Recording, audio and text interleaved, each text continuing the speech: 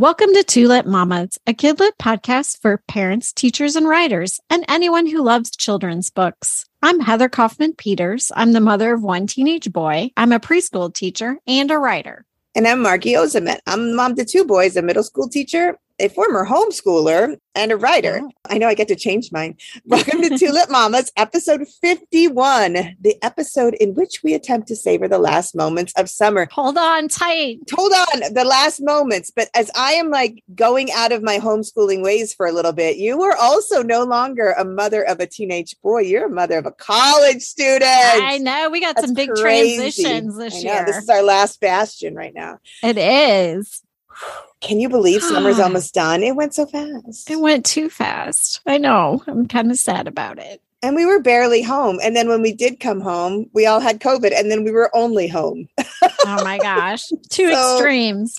Right. We were gone for like a month and then we came home and couldn't leave the house. But anyway, enough about me. Let's talk about this empty nesting. What's happening? You're almost there. I need to know. There. You're almost there. And I want to know blow by blow, what is it like? Because my children are fighting constantly.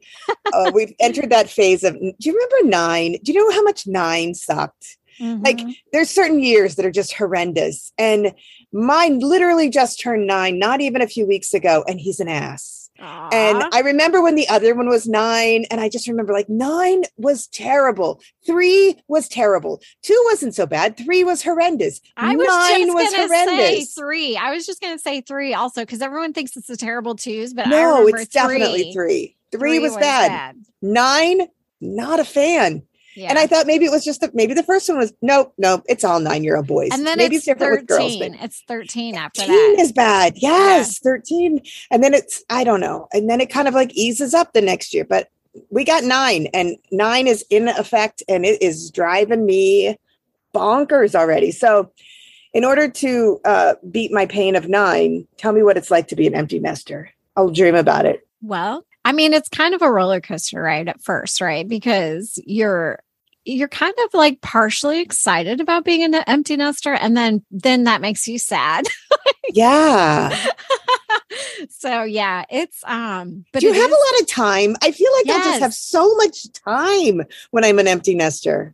Well, and so my son is actually out of town this week he's doing a little vacation. He's doing a warm up, isn't he? Yes, he is.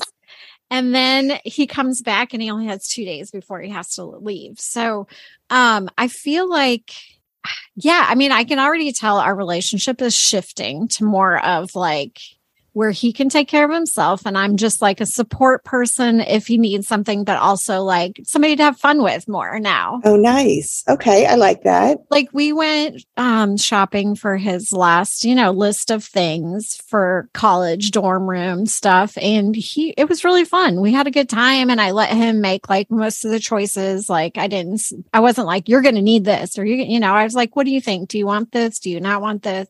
And it was really fun. It was kind of nice. And I felt like much less worried about him after that. I feel like that's a really good thing to share because I think that in the greater scope of things, people that are either young moms or people that don't have only boys kind of feel like that boy moms get the shaft, that boy moms don't have the same like friend connection when the kids get older. And I have found that, I feel like people always think, oh, don't you wish you had how many people have said that to us? Don't you wish you had a daughter? Oh, you're going to be lonely when they're older. But I totally disagree because I love hanging out with my older one and I are kind of in that zone too. Like he's going to be a freshman. We watch a lot of the same things. We can have like really interesting conversations now. You can have a really good rapport as a boy mom with your son. The older they get, the conversations are so fascinating. Yes. Yeah. You know what it is? It's you get into the male perspective of thinking without all of the stupidity that you're dealt with when you met your husband at first.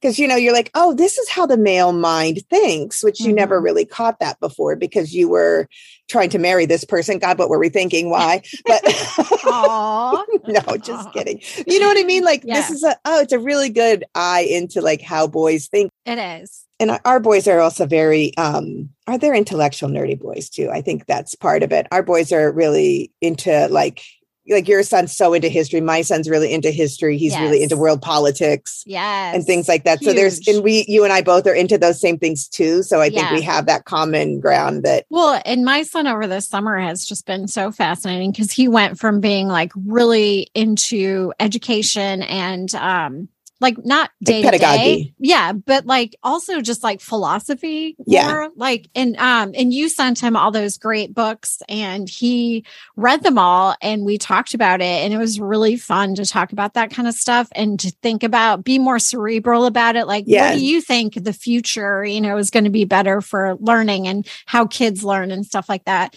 which is really fascinating. And then he really got into, he's kind of been into economics for a while now. And he like started studying at different economists and like their theories. There was a really famous economist who was sort of a contemporary of Abraham Lincoln. And he's been reading all about him and just really getting into like all these different theories and philosophies. But it's all really part of a wider thing for him where he always is kind of thinking about how civilization could be improved, how society functions. Yeah. Right. And so it's just like all part of that whole overarching thing. But so the fact that he thinks about this stuff and cares about it just like makes my heart happy, Yeah. I mean, obviously that's a lot to take on for an 18-year-old, but just to even be thinking about it and like what could make the world a better place and stuff like that, I think is pretty interesting and so cool. So anyway. But now I don't know about you, but I was definitely under the impression as a boy mom, a mom of only boys, that like the minute that they turned into teenagers, I would never see him. He would just grunt. Oh, right. And he would be like holed up in his room and had nothing to say to me ever again, because that's literally the message that you get from most people. That's what people, and I remember my brothers were more like that. Like my brothers, because I only had brothers, and I remember them being very surly and that's just gone. They were just absent, they didn't have part of our life anymore. Now I realize that they were just jerks. And maybe it was not so much the gender as the parenting. I don't know. Or the personality. I'm not really sure. I mean, I definitely think my son can disappear for days, but he also can be like, come out of nowhere and want to have like a 2-hour-long conversation about something. So it is sort of on his terms more now, which is fine because what do I have going on? I can listen to him when he's ready to talk. You just have to be ready to listen when they're ready to talk because they're not always ready to talk. But yeah. Yeah. But I feel like I've been pleasantly surprised by being the mother of a teenage boy. I just feel like it's not nearly as bad as everyone made it sound like, because they're still beautiful little people. They are. And boys love their moms. Boys do love their moms. They don't always love their dads as much right now, which is okay. Hey, you get them later. You talk to them about other things, but it's okay. I am so fine with having a mama's boy. Yes, 2 of them. I am too. 2 very, very mama's boys. But anyway, well, that's awesome. Yeah. Right now, I've just been dealing with the whole him going off to college by focusing on like the minutia of stuff like, okay, he needs fingernail clippers and stuff like that. Yeah. All the stuff he comes to your room to get at the middle of the night. Yeah. Making lists make me happy. So I've just been doing a lot of that and feeling that gives me a little bit of a sense of control over stuff. And but I'm so excited for him.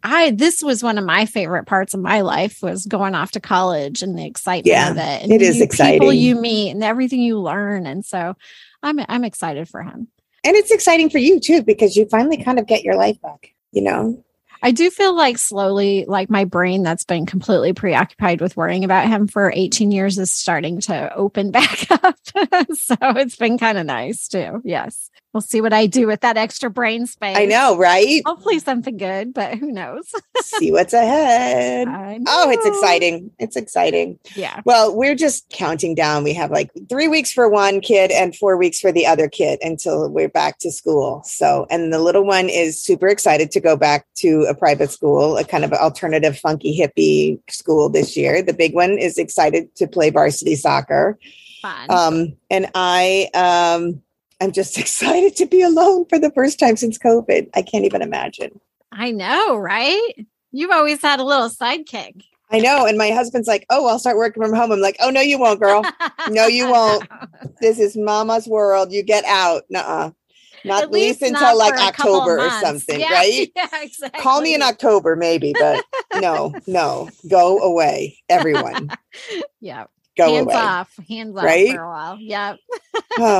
So I'm not sure. Like, I'm excited that summer is coming to an end, but at the same time, like, we were at the beach today and the sun beats down, and like you dip your toes in the ocean and you swim around for a little bit. And you're like, oh yeah, I could use another month. Another month of just being outside and having just fun. a slow pace. I love the slow pace of summer. Yes. Where you don't feel guilty having cocktails every night because it's summer. All right. Well, so should we give people some books to read if they're limping through these last few weeks? I think some people have started. Some of us are still waiting a while. So either way, we got you covered. Yeah, we're holding on to a little bit of the last of the summer fun. Yep. Let's get started.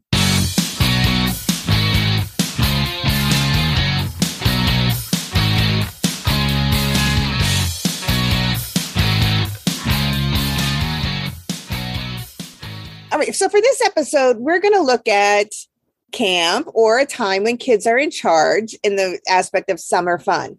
So with that, I ask you, did you go to camp? Oh, yeah, I did. Sure. Did you? Did you go to sleepover camp? Yes, I did. Pretty much every summer. For the whole summer? No, just for like a week, maybe. I don't think it was ever 2 Did you go to Jesus camp? Yeah. Of course you did. You were a good religious family in the Midwest. Of course you did. Yeah, you had to. I did not go to Jesus camp. They don't send Catholics to camp because they know that bad things are going to happen if you send Catholic girls to camp. They're like, oh, hell no. We do not send Catholic children to sleepaway camp. My favorite thing about camp, though, and this actually happened in my book quite a bit too, and it just made me nostalgic, was sneaking out in the middle of the night. We used to sneak out all the time. It was so much fun. Oh my God. I would have been scared to sneak out. It was dark. He's in the woods. What if Sasquatch is out there? Whatever. You're a farm kid. I was a farm kid. It didn't really faze me to be outside. I'm still scared of the dark. Still scared of the dark. I'm 50 years old. I'm still scared of the dark. Are you joking? Oh my God, no way. My husband, speaking of the dark, something's been pooping on our driveway every night.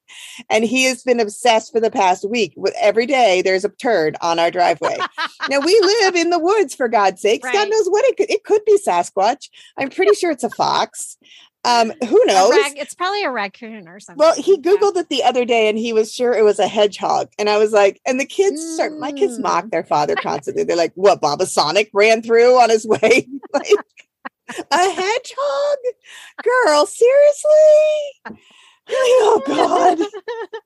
Oh my God, so funny. Stay away from Google. And who Googles turds? Who's like, turds found on my driveway? I Google it. It'd be even funnier if it was a nugget running out there every night. Putting a Tootsie Roll. He's like, Baba. Poor man. That poor man's going to be dead before he's 60 because his children and his wife taunt him. But the things that happen in the darkness. So, well, your book was about camp. My book was about kids taking over the world, but your book was about camp. I went to camp, but I went to camp like once, and then I was a camp counselor for a while, which I like that. I have control issues. So, but I also was not like, I wasn't a big fan of going for more than like 3 or 4 days at a time. So tell us about, what book did you read and how did it fall into the whole camp thing? All right. Well, I read Vanishing Act by Laura Martin, and that book just came out this year, 2022.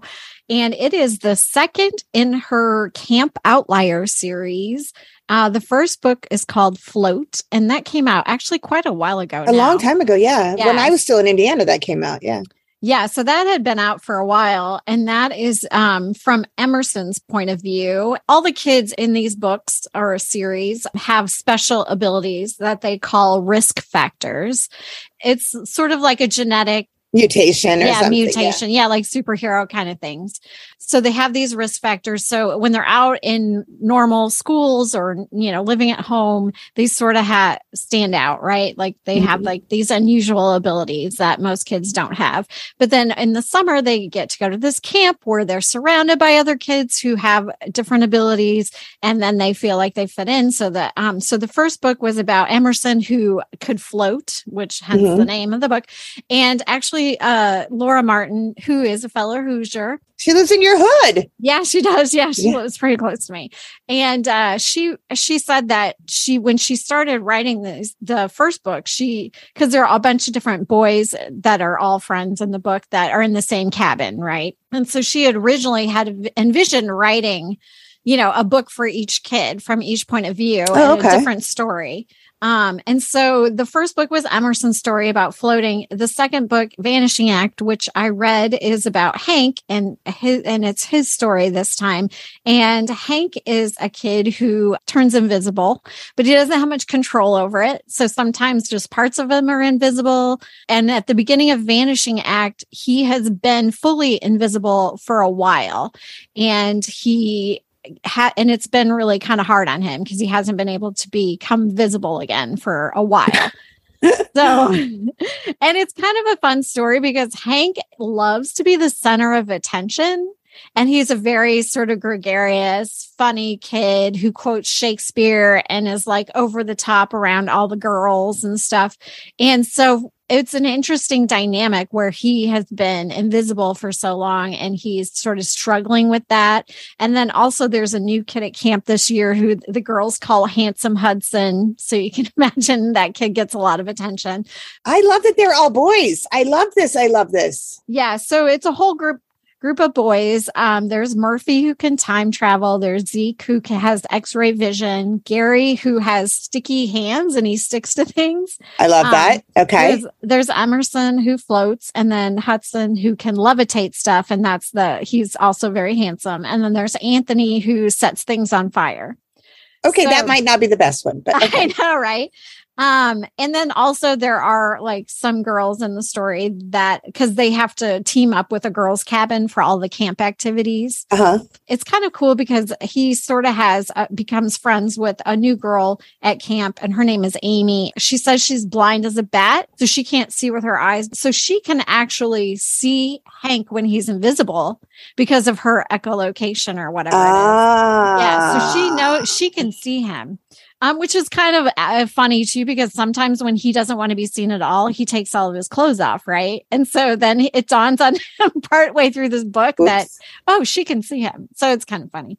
But anyway, they all get together at Camp Outlier and craziness ensues. They find out that camp is under threat because the government is getting involved, and they're trying to show that it's not really safe for these kids to all get together. And so the kids are worried that the camp is going to get shut down. So that's sort of part of the drama that happens. Isn't that always what it is? It's always like Big Brother bringing us down. Right. The man. Yeah. I have to say, it did take me about 10 chapters to kind of get into the story. And I'll tell you why, because it reads completely like realistic fiction. Even though it's kind of like fantasy sci-fi, it really is more like realistic fiction because these kids aren't really like superheroes or anything like that. They're just like normal kids that have these crazy abilities. But did you read the first one? I didn't read the first one. And I think had I read the first one, obviously I would know who the kids are better. So, but I do think it was kind of hard to get into the characters because they all had like these normal names. And so it was hard to remember like who did what. It took me a while to start where it sunk in for me. And I think the author did a good job of kind of trying to remind you wherever she could, what their abilities were. And there's so many of them. There's 7 boys to keep track of, mine was like that too. It's almost too much. It was too many characters. Right. That's what I kind of felt like. Okay. It was sort of slow moving at the beginning. And then there were a lot of characters to keep track of. That was my only like downside to it. And also, how I feel about realistic fiction, which I don't want to like, minimize it because of that, because that's not fair. But I think any kid who really likes realistic fiction would love this story, even though it's kind of got that fantasy element to it, because really this story is so much about camp, and it's a really recognizable camp experiences that any kid would have. They go canoeing and they have like capture the flag games. They have the whole time they're there, they're doing these different competitions for points, like ropes courses and all the kind of stuff that's very recognizable about camp. And they have midnight meetings. The camp stuff is very, very fun and very like like I said, felt very realistic fictions. You know, the storyline for that was great. It sounds like when you're telling me about this, I automatically think of like Percy Jackson, like when Percy Jackson goes to the camp for all the other kids that are like half goddess, half like, is it like, but that always reads really older. I always felt like Percy Jackson always read older. Do you think like a younger kid is gonna like? Yeah, this one did not read older at all. Okay. I don't think it did, since, you know, Hank is kind of naked or half naked a lot. Had a lot like butt jokes and stuff like Butt just jokes funny. are always big for me. Right. I like and that. Like, yeah. And like, there was like a sense of very middle school sense of humor in the story. The stuff they were dealing with wasn't really like heavy or anything too complicated Okay. And like I said, it really just felt like had these kids not had these abilities, it would have just been like a fun camp story. So the abilities just kind of add in little like complications here and there, and add a little bit. And of course they add to the story too. But I felt like it really just felt like a bunch of kids going to camp. You know what? Honestly, when I was listening to this story, or I read part of it and listened to part of it, I felt like a really great metaphor for other abled kids. Yeah. Okay. That makes a lot of sense. It's like how they all look forward to being around other kids who are other abled. Like when my kid goes to deaf camp. Yeah. Like, oh, here, everybody's can't hear. This is awesome. Yes, okay. Exactly. Okay. That's what it felt more like that than like a superhero camp or even like Percy Jackson, like you're talking about. Okay. Now that's good. I'm glad you said that because now, honestly, that makes me more interested. And I was thinking about it the whole time. I'm like, wow, this would really speak to kids who are other abled for sure. It would speak to their heart, you know, because it's all about getting together around other kids who are like you and have challenges like you. And so it was really interesting. And the other thing too is none of the kids can control their abilities. So they were really like struggling with them and, you know, jealous of other kids' abilities and kind of digging into what it is that you don't like about it. And so it was really quite the metaphor for, I think, kids who are other abled, I think would really get into the story. I love any kind of story that shows a kid how to look at their challenges as a plus. So I think that's really fantastic because, you know, we that's a constant struggle for us. Right. And you kind of had that in your story, right? Where it was taking obstacles and turning them into positives. Yeah. Like the whole concept of the problem children is that they take a problem and make it a solution. Ooh, that's like cool. a positive spin on a problem.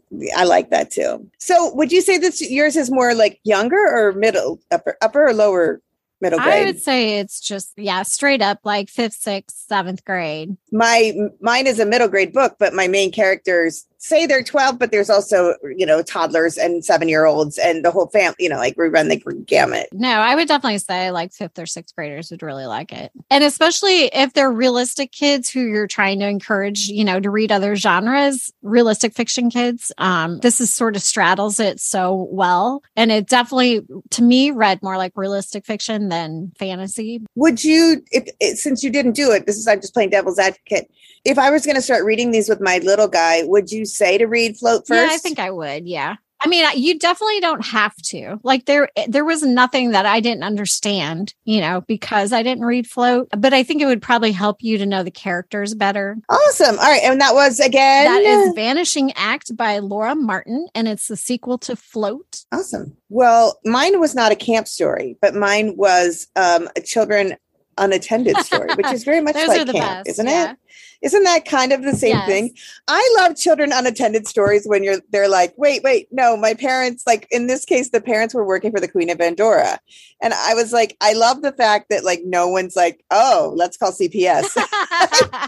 So I read The Problem Children, the first book in the series by Natalie Lloyd. And this is the first book. It came out in 2018. There's one in 2019 and one in 2020. So there's 3 books total. And I think that if you got one, you want to get all 3 because these would be super fun read aloud books. They definitely skew younger. I would say like the 3rd, 4th, 5th grade side of things. You could get a 6th grader might be into it, but definitely I would say 4th and 5th graders would devour it because it seems to really speak to that. It's whimsical. It's a very whimsical story. That does sound it's got more a lot like of my speed. I think we should have switched. It does. It's very you. It's very you. It's got a lot going on.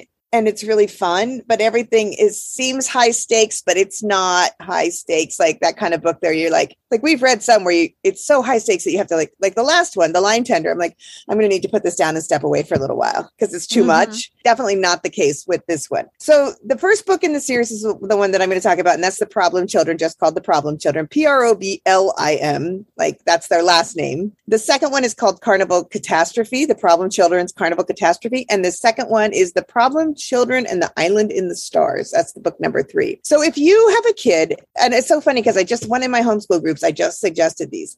If you have a kid that was into a series of unfortunate events, then you need to read these. Oh. If you have a kid that liked a Mysterious Benedict Society, then you need to read these because they very much fall into that sort of magical, mystical, sort of whimsical is like the best word I can come up with way to kind of to describe these books. They fall into that sort of land of make-believe, but yet still very grounded in a fun reality. So The Problem Children, as I mentioned, their parents work for the Queen of Andorra, and they dig up artifacts and they solve mysteries and things like that for the Queen of Andorra. So they have left their 7 children and a pig, Ichabod, my favorite character, Ichabod. And the children each were born on a different day of the week. So Mona was born on Monday, and Toot was born on Tuesday, and Wendell was born on Wednesday, and Thea was born on Thursday. Even though Wendell and Thea are twins, they were born on 2 separate days. And Frida was born on Friday, and she thinks that she's a fox. And Sal was born on Saturday, and like Mona's very dark, and Toot is the baby, and Toot speaks in farts, which I think is probably absolutely brilliant. So like if, for example, Toot often gives the number 47, which is the Paul Revere, which is a warning fart. And it smells like certain things. So they always, whenever Toot's got something to contribute, he'll let a fart. And then that fart will have a footnote that explains what that fart was. So that's, of course, you had me at the Toots. I'm just saying. And then there's Sunday. Sunday is the oldest. And Sunday is the sort of like the mother hen. Mona is the she's like psychotic. And Wendell and Thea are pretty much our main characters. So each child was born on a different day of the week. And they are all living out in the woods with Ichabod the pig in the swamp. And Sunday's supposed to be in charge of them. And they are all just having a wonderful time. They make inventions. They live the life that, and then, whoops, they blow up the shack in the swamp. Oh my gosh. So now they're homeless and their parents are in Andorra and they have to find some place to live. And it suddenly occurs to one of them that their grandfather Problem had a really big mansion in town. And if he just goes to Lost Cove where the mansion is, they'll just live in his house and they'll leave a note for their parents. So when their parents come back to the swamp, hey, Mom, Dad, I hope things are great in Andorra. You can find us at Grandpa's house because he's dead now. So they could just live there. So this is how things start. And I was like a little bit hard to follow at first because there's so many characters. There's so many kids, but it was also super fun. I mean, they're a hot mess. Like each kid does, like Wendell's really into problem solving and he's very deep. He's an inventor, and Mona's into murder and torturing people and things like that. And like Frida walks on her hands because she thinks she's a fox and she only speaks in rhyme. And wow. So they all have these like interesting parts to them. It's super fun. Yeah. So they decide to go to town. They arrive in Lost Cove just as their grandfather's abandoned mansion is being auctioned off. And the evil Desdemona Opinion is their last name. Desdemona is about to purchase their grandfather's home because she wants to know what's inside, and nobody's been inside the Problem Mansion for many years. And the kids arrive just as right before the gavel strikes. And they're like, oh, wait, you can't sell it. This is our grandfather's house and we're here to claim it, which is all well and good. But the kids have no paperwork. Shocking. When you come from the swamp, you don't have the deed. So they have the deed. They did find the deed in the swamp, but they don't have any proof that they are actually problems because they're all children. They're all under 18. They don't have any ability to say, hey, this is who we are. So the mayor says, and Desdemona, of course, is like, well, it doesn't matter. They're illegal. You have to give me the house. And the mayor's like, hold on, I'll give them 3 weeks to come up with proof that they're problem children. If they are problem children, which they are, then they can have the house until their parents arrive. They either have to produce their parents or proof in the next 3 weeks. So that's how we get started. Desdemona says that if they do not find proof, then in 3 weeks, she is bringing in the Bureau for the Removal of Unwanted Children. And they will put each problem on one continent. There's 7 children, 7 continents, and then she will have the house and the house will be hers. So that's where we are at the beginning. That's literally where we are within like 2 chapters. Wow. All of this has happened. That's why I love fantasy stories. It's so fun, right? So the kids have to figure out how they're going to find this proof. And while they're looking for proof and coming up empty-handed, Sunday is sending... I can't even say it. First, she was sending like messages via carrier pigeon. Then she goes for carrier cat. And she sends 13 cats out with little cat backpacks to send them to Andorra to get messages to their parents. Because why, you ask, does she have to send little cats with backpacks? Because Andorra is, as a country, is taking a technology break. So they've shut down the internet for the summer. I love it.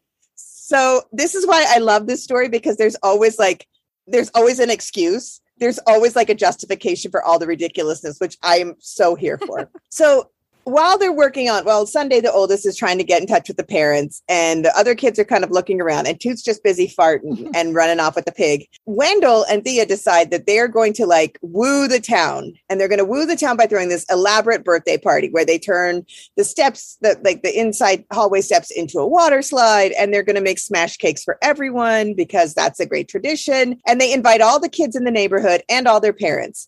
And within minutes, of course, the party happens. And they thought no one would come because the party didn't start till midnight. But instead, everyone comes, even Desdemona, who was not invited because she's nasty. But she came anyway, and everyone fell in love with the problem children. So all the mothers of the neighborhood who were scared to let their kids, because they also have large smells that come from them because they don't bathe. So they're a little smelly. So a lot of people didn't want their kids to play with the problem children because they're a problem. But after the smash cakes and the water slides and all of this thing, now everyone loves them, right? On top of all this, we're trying to figure out why Desdemona wants the house. And that's when the rumors in town start to run rampant that there was actually a bitter feud between the opinions and the problems. Oh, that goes See how we're going here? Yep. Okay. So Desdemona's father, Mr. Opinion, and the grandfather Problem had a large feud. And supposedly he's hidden something, a kind of treasure. But even Desdemona doesn't know what the treasure is. He has hidden a treasure inside the mansion, and the mansion is filled with magic. And that's why Desdemona wants to get it, because he's trying to avenge her father for having his treasure stolen by the opinions. Or by the problems. It's hard to keep your problems and opinions straight. So that's basically what's happening in the story. The kids are trying to keep her out, and Desdemona is trying to get the house. And it's a battle between the two of them. And Desdemona has a niece that is allergic to air that lives in her, what do they call it? Like a turret kind of thing. And Violet decides that she likes the problems. And so within the walls of Desdemona's house, because Desdemona, of course, lives next door, her own niece is plotting against her with the problem children. There's fabulous characters in this book. But then one thing about Thea is the sort of our main action pursuer through the book. And she's scared of everything, and she's allergic to gravity because she's scared of heights. So she always says she's allergic to gravity. And she has this idol that she loves, and they're following clues that Grandpa said. And this takes her to find her idol and meet her idol. And her idol's name is the best name I've ever come through in a character. And her name is Midge Lodestar. And Midge Lodestar is a radio personality who gives the advice over the airwaves. But then we soon learn that when she meets Midge Lodestar, because like Midge has got great advice, like every day's a good day for a taco. And is she wrong? No, she's not wrong. But then we soon learn that Thea's got a bad connection in the swamp, and she wasn't actually hearing what Midge Lodestar was saying. So all of her life advice that she had been using from Midge Lodestar was only like part of the message. So like words were dropped out of it. Major important parts were missing. Hilarious. So she's like focused her whole life around what Midge Lodestar told her to do, and then lo and behold, she was only getting part of the frequency, not really getting what Midge said, which is kind of a really fun little side story that went with it, which I loved. So the characters are so fun. You know, it did take me a little bit to get into it, but I think it was more because I was going from a drag queen murder mystery into like a children's book. So I think that's why I struggled a little bit.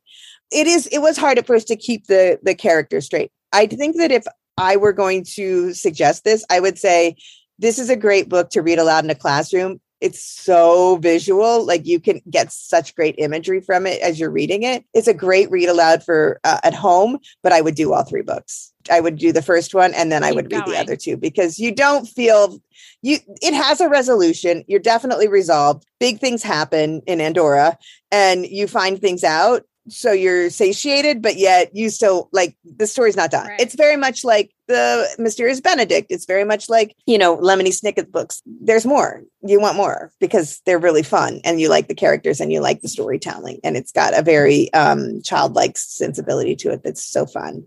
So that was The Problem Children, the book 1, The Problem Children by Natalie Lloyd. And it was super fun. I like it. Now you're sad that you gave me that book. I am. I'm thinking, man. Because you would have liked Vanishing Act a lot because it's more realistic fiction and it's all boys. And yeah, I love the boys. This is a good mix, though. The children and of course, too. I have the farting toddler, true. Which that is kind of your style. It's kind of brilliant. It's kind of my jam. So, well, that's awesome. So yours is probably you thought 3rd, 4th graders would like more, and definitely, yeah, it's a little bit younger. I mean, I could read it to an older class of kids and they would enjoy it, but I think that like a 3rd, 4th, maybe even a 5th grader, they'd really enjoy it because it's just that kind of book. In Vanishing Act 2, I forgot to mention that there are letters home from camp kind of spaced throughout. They're all from the girls, which, and we always like letters in books for middle grade because then you can use that in the classroom to introduce like, letter writing and short story forms and stuff like that, which is cool. Because I thought it would be really fun to have kids write a letter home from camp, and see what kind of creative things they could come up with that happened at the camp that they're at. I thought that would be really fun, like creative writing exercise. Yeah. And you could build like the worlds that there's so many maps. There's treasure maps and there's clues and there's limericks. There's all these rhyming. There's a lot you could do with this book as well if you used it in the classroom. It has a lot of possibilities. So it's good times. All right. So what was your book again? The Problem Children by Natalie Lloyd. And mine was The Vanishing Act by Laura Martin. So now we're going to take a quick break and we'll be back with this week's Pick 6.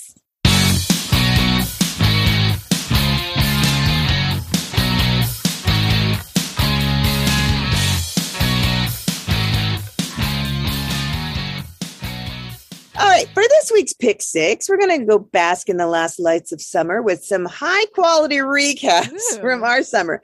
I'm making Heather do this because I started up a couple of my online classes that I'm teaching, and I did this with the kids, and we had a ball. So that's what I'm saying. Fun. So I gave them these choices, and that's all they could say about their summer. So here we go. Okay. 3 questions. Okay. What's the best thing you ate this summer?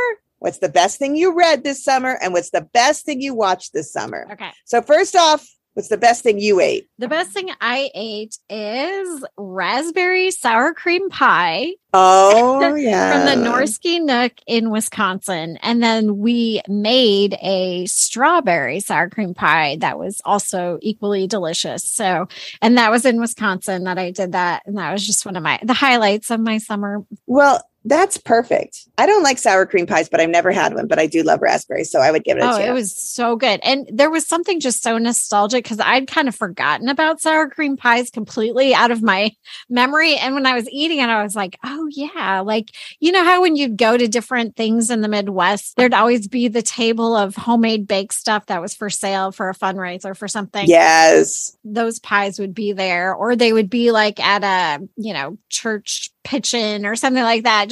Right. And it's the one thing that your dad would eat that you would be like, ooh, right? It's very Midwest. And they were so good. Oh my gosh. Yeah. Sour cream pie. Well, mine actually is going to sound a little bougie. And I don't mean it to sound bougie, but I cannot stop thinking about this. So we were in Turkey for a couple weeks to visit the family. I didn't know that. Yeah. Shut up. So on our last night there, it also happened to be my youngest birthday. Aww. So my sister-in-law and I were talking, and we decided to go out to where we were vacationing is a resort area where sort of like the wealthy of Istanbul vacation, wealthy Turks, not many foreigners. it was also where we lived when we lived there. So one of the little villages, you know, she and I were talking with, and she said, there's a place in this village. And I said, oh, I love this little village. It's where we used to go buy fish, blah, blah, blah, blah, blah. So should we go to this place? And following her, she's got her 3 dogs and my niece and, you know, grandma's in the car. And then my family's in our car. And we're following her. And I'm like, where are we going? Because I've been to this village 1,000 times and I've never, like, I have no idea where she's taking us. We pull up to this shack in a little cove. And I'm like, oh my God. Okay. Well, and my sister-in-law's bougie. So I was like, what is happening here? We look to the side of the shack and on the beach are all these like lights made out of gourds made into lights, Pretty. White lights. And it's like sunset and we're in the beach. So we're literally, our tables are all set on the beach Nice. at the edge of the water. So they're pulling the fish right out of the water. And we had this leverick fish for dinner in Pashla Amana that was beyond anything I have ever had. And I mean, I lived there for 3 years and we did not eat nothing but fish. And this was unbelievable. Wow. And it was cool and it was beautiful. And we had like nice wine and the whole family, my husband, his sister, his niece, his mother, my kids, we were all, you know, like their tiny little family. We're all there having a wonderful dinner right on the water with these little twinkle lights above our head in the middle of Turkey. And this fish that you go in and you pick your fish that they had pulled out before you got there. And you, like, my husband picked out the fish. And I mean, it was unbelievable. And I'm going to have some next year when I go back because I can't. That's making me hungry. It was so good. It was the best fish I ever had in my life and definitely my best food of the summer. And I had a lot of good food because that's what fat girls do. Okay. All right. So the next one is, what was the best thing you watched? Okay. Well, I had a tie, but I see you have one of my tie things. So I'll start with the other one then.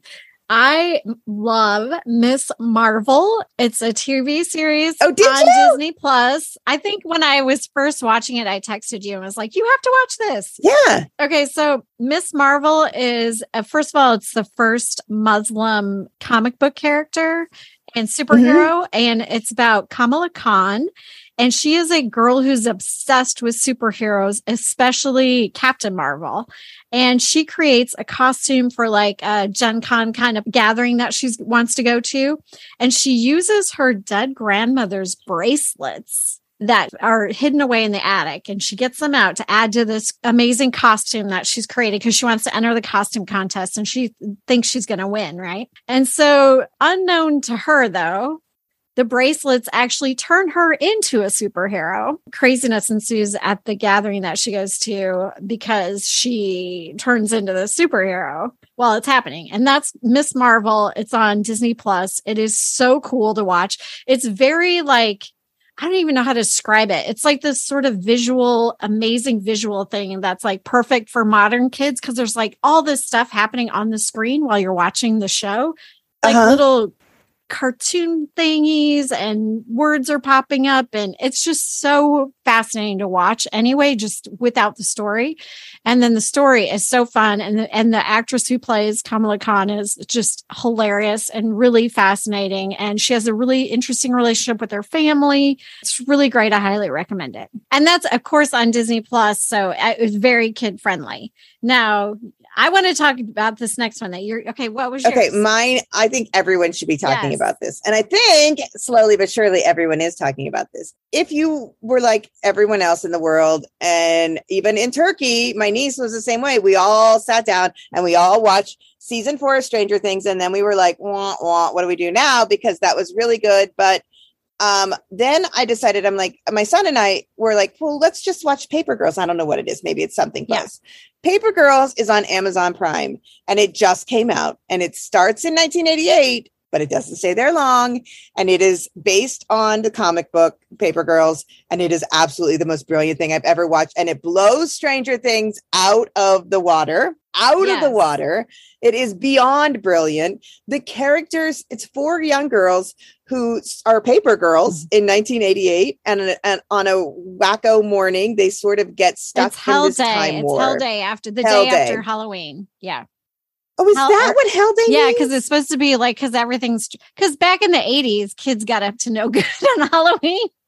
And so the day after was called, they were calling it Hell Day because that was when, and so they had to deliver papers that morning because like teenagers would still be out destroying things and being crazy. And so, trying to deliver the paper on Hell Day was like bad. And they end up getting sent through time, and they're time travelers in the middle of a time war that they did not expect to be in. And they stop off, and sometimes they meet their older self that has to help them or doesn't help them. Whatever the case may be. And sometimes like when they meet their older self, they're incredibly disappointed. Yes. Or sometimes they're like shocked and amazed. Or they get revelations and confirmations on things that they thought might be true about themselves. It is so good. And I've been reading about it now that I'm done. I've been reading articles about it and stuff. And the entire writing team, the entire directorial team, all women, produced, written, directed, created, all by women. And it is so clear. It is brilliant. Mm-hmm. It is so good. It is so interesting. And I have to say, I think that the reason I do like it better than Stranger Things is that Stranger Things is sort of that, like, it's a little more horror, mm-hmm. and this is a little more sci-fi. Yeah, it's definitely more sci-fi. It doesn't have that, like, that's like a little sci-fi horror mix, but more horror than sci-fi. And this is definitely straight up sci-fi. Yeah. It's so good. And now Johnny, special guest star, Uncle Johnny, said that, because he and I were talking about it yesterday, and he said that I have to go read the comic books, because if I loved this that much, I would absolutely That's what I was books. thinking too. I definitely want to check out the comic books too, because I feel like it was almost written for women who grew up in the 80s in a way, because it's like teaching us lessons that we weren't learning back then that we needed to learn. And because it sort of has like this somewhat modern tone about everything. Yes. But yet they capture so much about the 80s. I think they did a better job than Stranger Things even, which Stranger Things is just sort of 80s-esque, and the sci-fi component of it is just like out of nowhere. Like I love the story just on its own with these girls trying to deliver papers. And then the sci-fi element comes out of nowhere and you're like, what is happening? This is amazing. And it's so good. Yes. The music and the costumes and the everything about it is just, we started in 88. We go to 2019. We go back to 99, and you see the girls in these really influential times, important times of their lives. And you're like, oh, I remember being like 20 and being like that. I remember like raving in 1999. I definitely was in that world. So it was fabulous. It's so great. If you go watch it. And girl power, because Paper Girls is amazing. Well, did you have your oldest watch it? That's what I was wondering. Yeah, that's he and I have been watching it. He thought it was a little boring in some parts, but I'm like, that's because you're a boy, so go away. I was just curious, like, if he would like it or if it's more for, I was trying to figure out who it's for. I think it's a little slow moving for him. He's not a sci-fi fan. He likes a little Doctor Who and stuff, but he's not a huge sci-fi fan. So. Okay. So you definitely have to be a sci-fi fan for sure. Yeah. But you could fall in love with the girls without, really before you even know it's sci-fi. So. But my husband's not a sci-fi fan, and he's watched parts of it with me, and he's like, this looks really good. I feel like I should watch the whole thing. So good. So good. And, we usually only watch like Love After Lockup and 90 Day Fiancé together. So he's really merging out to go to that deep. Naked and Afraid. We watched that one together. Keep it classy. We keep it classy. All right. And what's the best thing you read this summer? Okay. I was looking at all the books that I've read, and honestly, I've read more middle grade than anything this summer. So I still have my grown-up book I haven't quite got through. So I went a little bit different route to share that the most exciting thing I read this summer was the Indiana Author Awards shortlist for 2022, because it was full of names that we recognized, and I was quite excited about this. So on the list, just like even scrolling through, there is one of our professors that we had when you and I were getting our who is it? MFAs at Butler University, and that is Susan Neville. She's on the list. And then, you scroll on down to the children's books, and it's just like a whole huge list of people that we adore. And P.S. give my pig boy a shout out. I know, I was going to say, I was getting there. Okay, so There's John David Anderson. We read his fairy book. You read that one, yeah, early on. He's on the list. Laura Martin, who we just read Vanishing Act, she's on the list for Glitch. Lisa Phipps is on the list for Starfish. Of course, yeah, Starfish. And then Rob Harrell's on the list for When Pigs Fly. We love that. My guy, my boy Rob. I love that book so much. Give me a new one, Rob. I think there is a new one. I meant to tell you that. I think there is a new one out right now. So we'll have to get that for you. Those are freaking hilarious. Those books are hilarious. And then also our girl, Rebecca Mullen, is on the list for One Tomato. Her little board book, One Tomato. It's so cute. That's awesome. I'm so proud of her. That's good. Good job, Rebecca. Yeah, I was quite excited about that list. I thought when I got it in an email and I was like, oh, cool. The short list for 2022 is out. And I was I'm like, whoa, I know a lot of people on this list. I know, right? I was shocked too. All right. So what about you? What was your best read? Okay. So, I'm a Cape Codder. I love my Cape Cod. I like to go, I spend a lot of time on the Cape. So a couple years ago, I found this series of books by John Loomis. John Loomis lives in Wisconsin now, but he used to live out in P-Town in Provincetown. There's a series of 3 books. And I have read one every summer for the last summer. So I'm just finishing up the last one. The first one is called Mating Season. The second one is called Fire Season. And then the last one is called High Season. And I'm in High Season. I actually read them in reverse order because High Season, I just figured out was the first one. Because, I was like, oh, wait a minute. They're not married. They're married now. Okay, wait. But High Season by John Loomis, I think it's from 2010 or something like that. It got a lot of press out here at the time. They're just really fun. He's a detective, Frank Coffin. They're Frank Coffin murder mysteries. But they're kind of a little grittier. They all take place in P-Town, and they're definitely somebody who knows the Cape backwards and forwards. If you live somewhere where somebody sets a book, you want to make sure that they don't screw it up. You're right. You got that right. That's right. You want the facts to be right. So this one starts up with the murder of a man dressed in drag who happens to be a minister, and he's also an anti-gay minister. Oh, wow. And they find him dead in a sand dune. And then we have to find out who killed. And we learn all about how he comes to P-Town because he loves to do drag and live a life that he can't live in the South Bible Belt where he's from.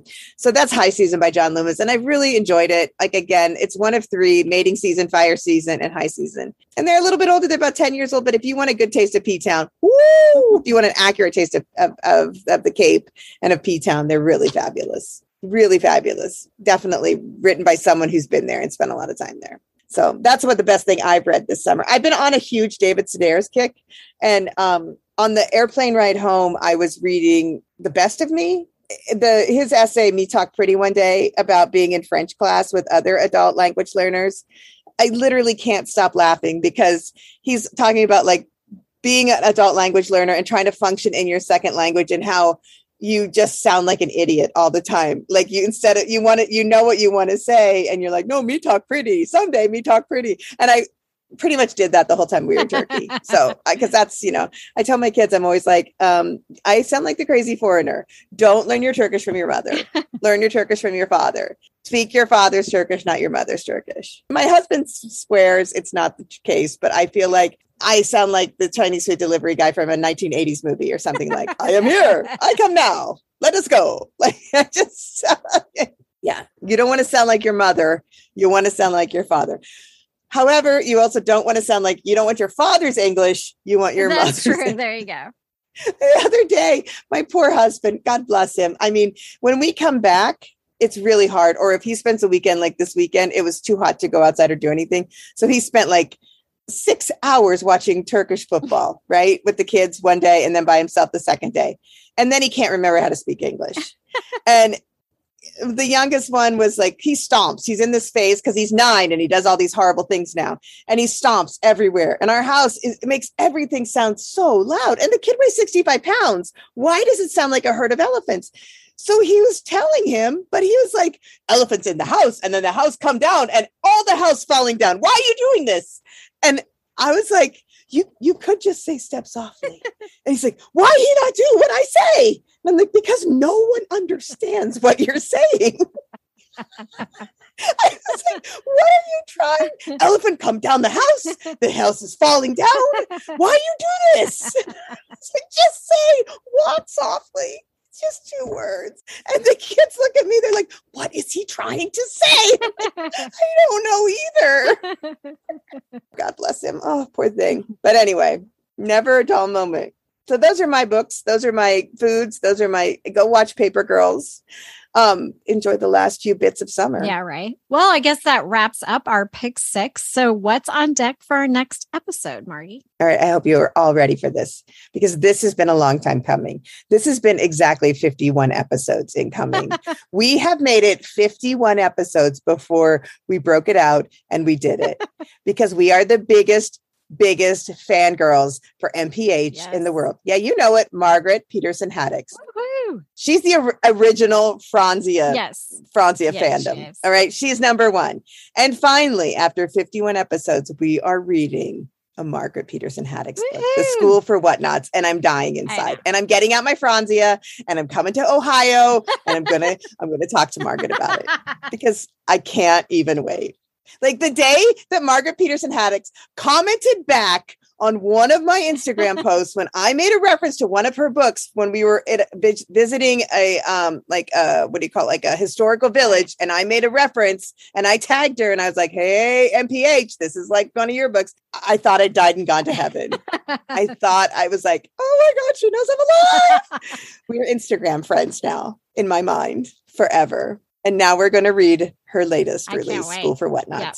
So that's what's next. I'm sorry. I think I'm probably a little too excited about that. No, I'm quite excited. It's been a long time coming. So that'll get us back into back to school mode, right? Oh, yeah. That's the only bad thing about that. MPH for BTS. I'm cool like that. Good job. Yeah. Good job. All right. Well, that wraps up this episode of Two Lit Mamas podcast. If you like what you've heard, leave us a review and share us. We'll love you forever. Unless the review is bad, then I won't love you. But that's all right. We'll put you on maybe the cheaper wine box. I was going to say, what's the opposite of the Franzia list? It would be the Boone Strawberry Hill list. Strawberry Farm. Was that it? Boone's Hill? Boone's Farm? Strawberry Hill. That's what it was. We'll put you on the Boone Screw Top wine list. That's it. Instead of the box, it's Screw Top. Instead of the box, you're going to Screw Top wine. If you want to join us twice a month for Kid Lit discussions, please subscribe to the Two Lit Mamas podcast through any of the places you get your podcasts. And if you want to find out what's happening in our world, you can follow us on Two Lit Mamas podcast on Instagram or Two Lit Mamas on Facebook and on our website, www.twolitmamas.com. Thanks for listening. Have a wonderful last few days of summer. Hold on to summer as long as you can. Oh, wasn't that a Rod Stewart song? Have a great one. Bye.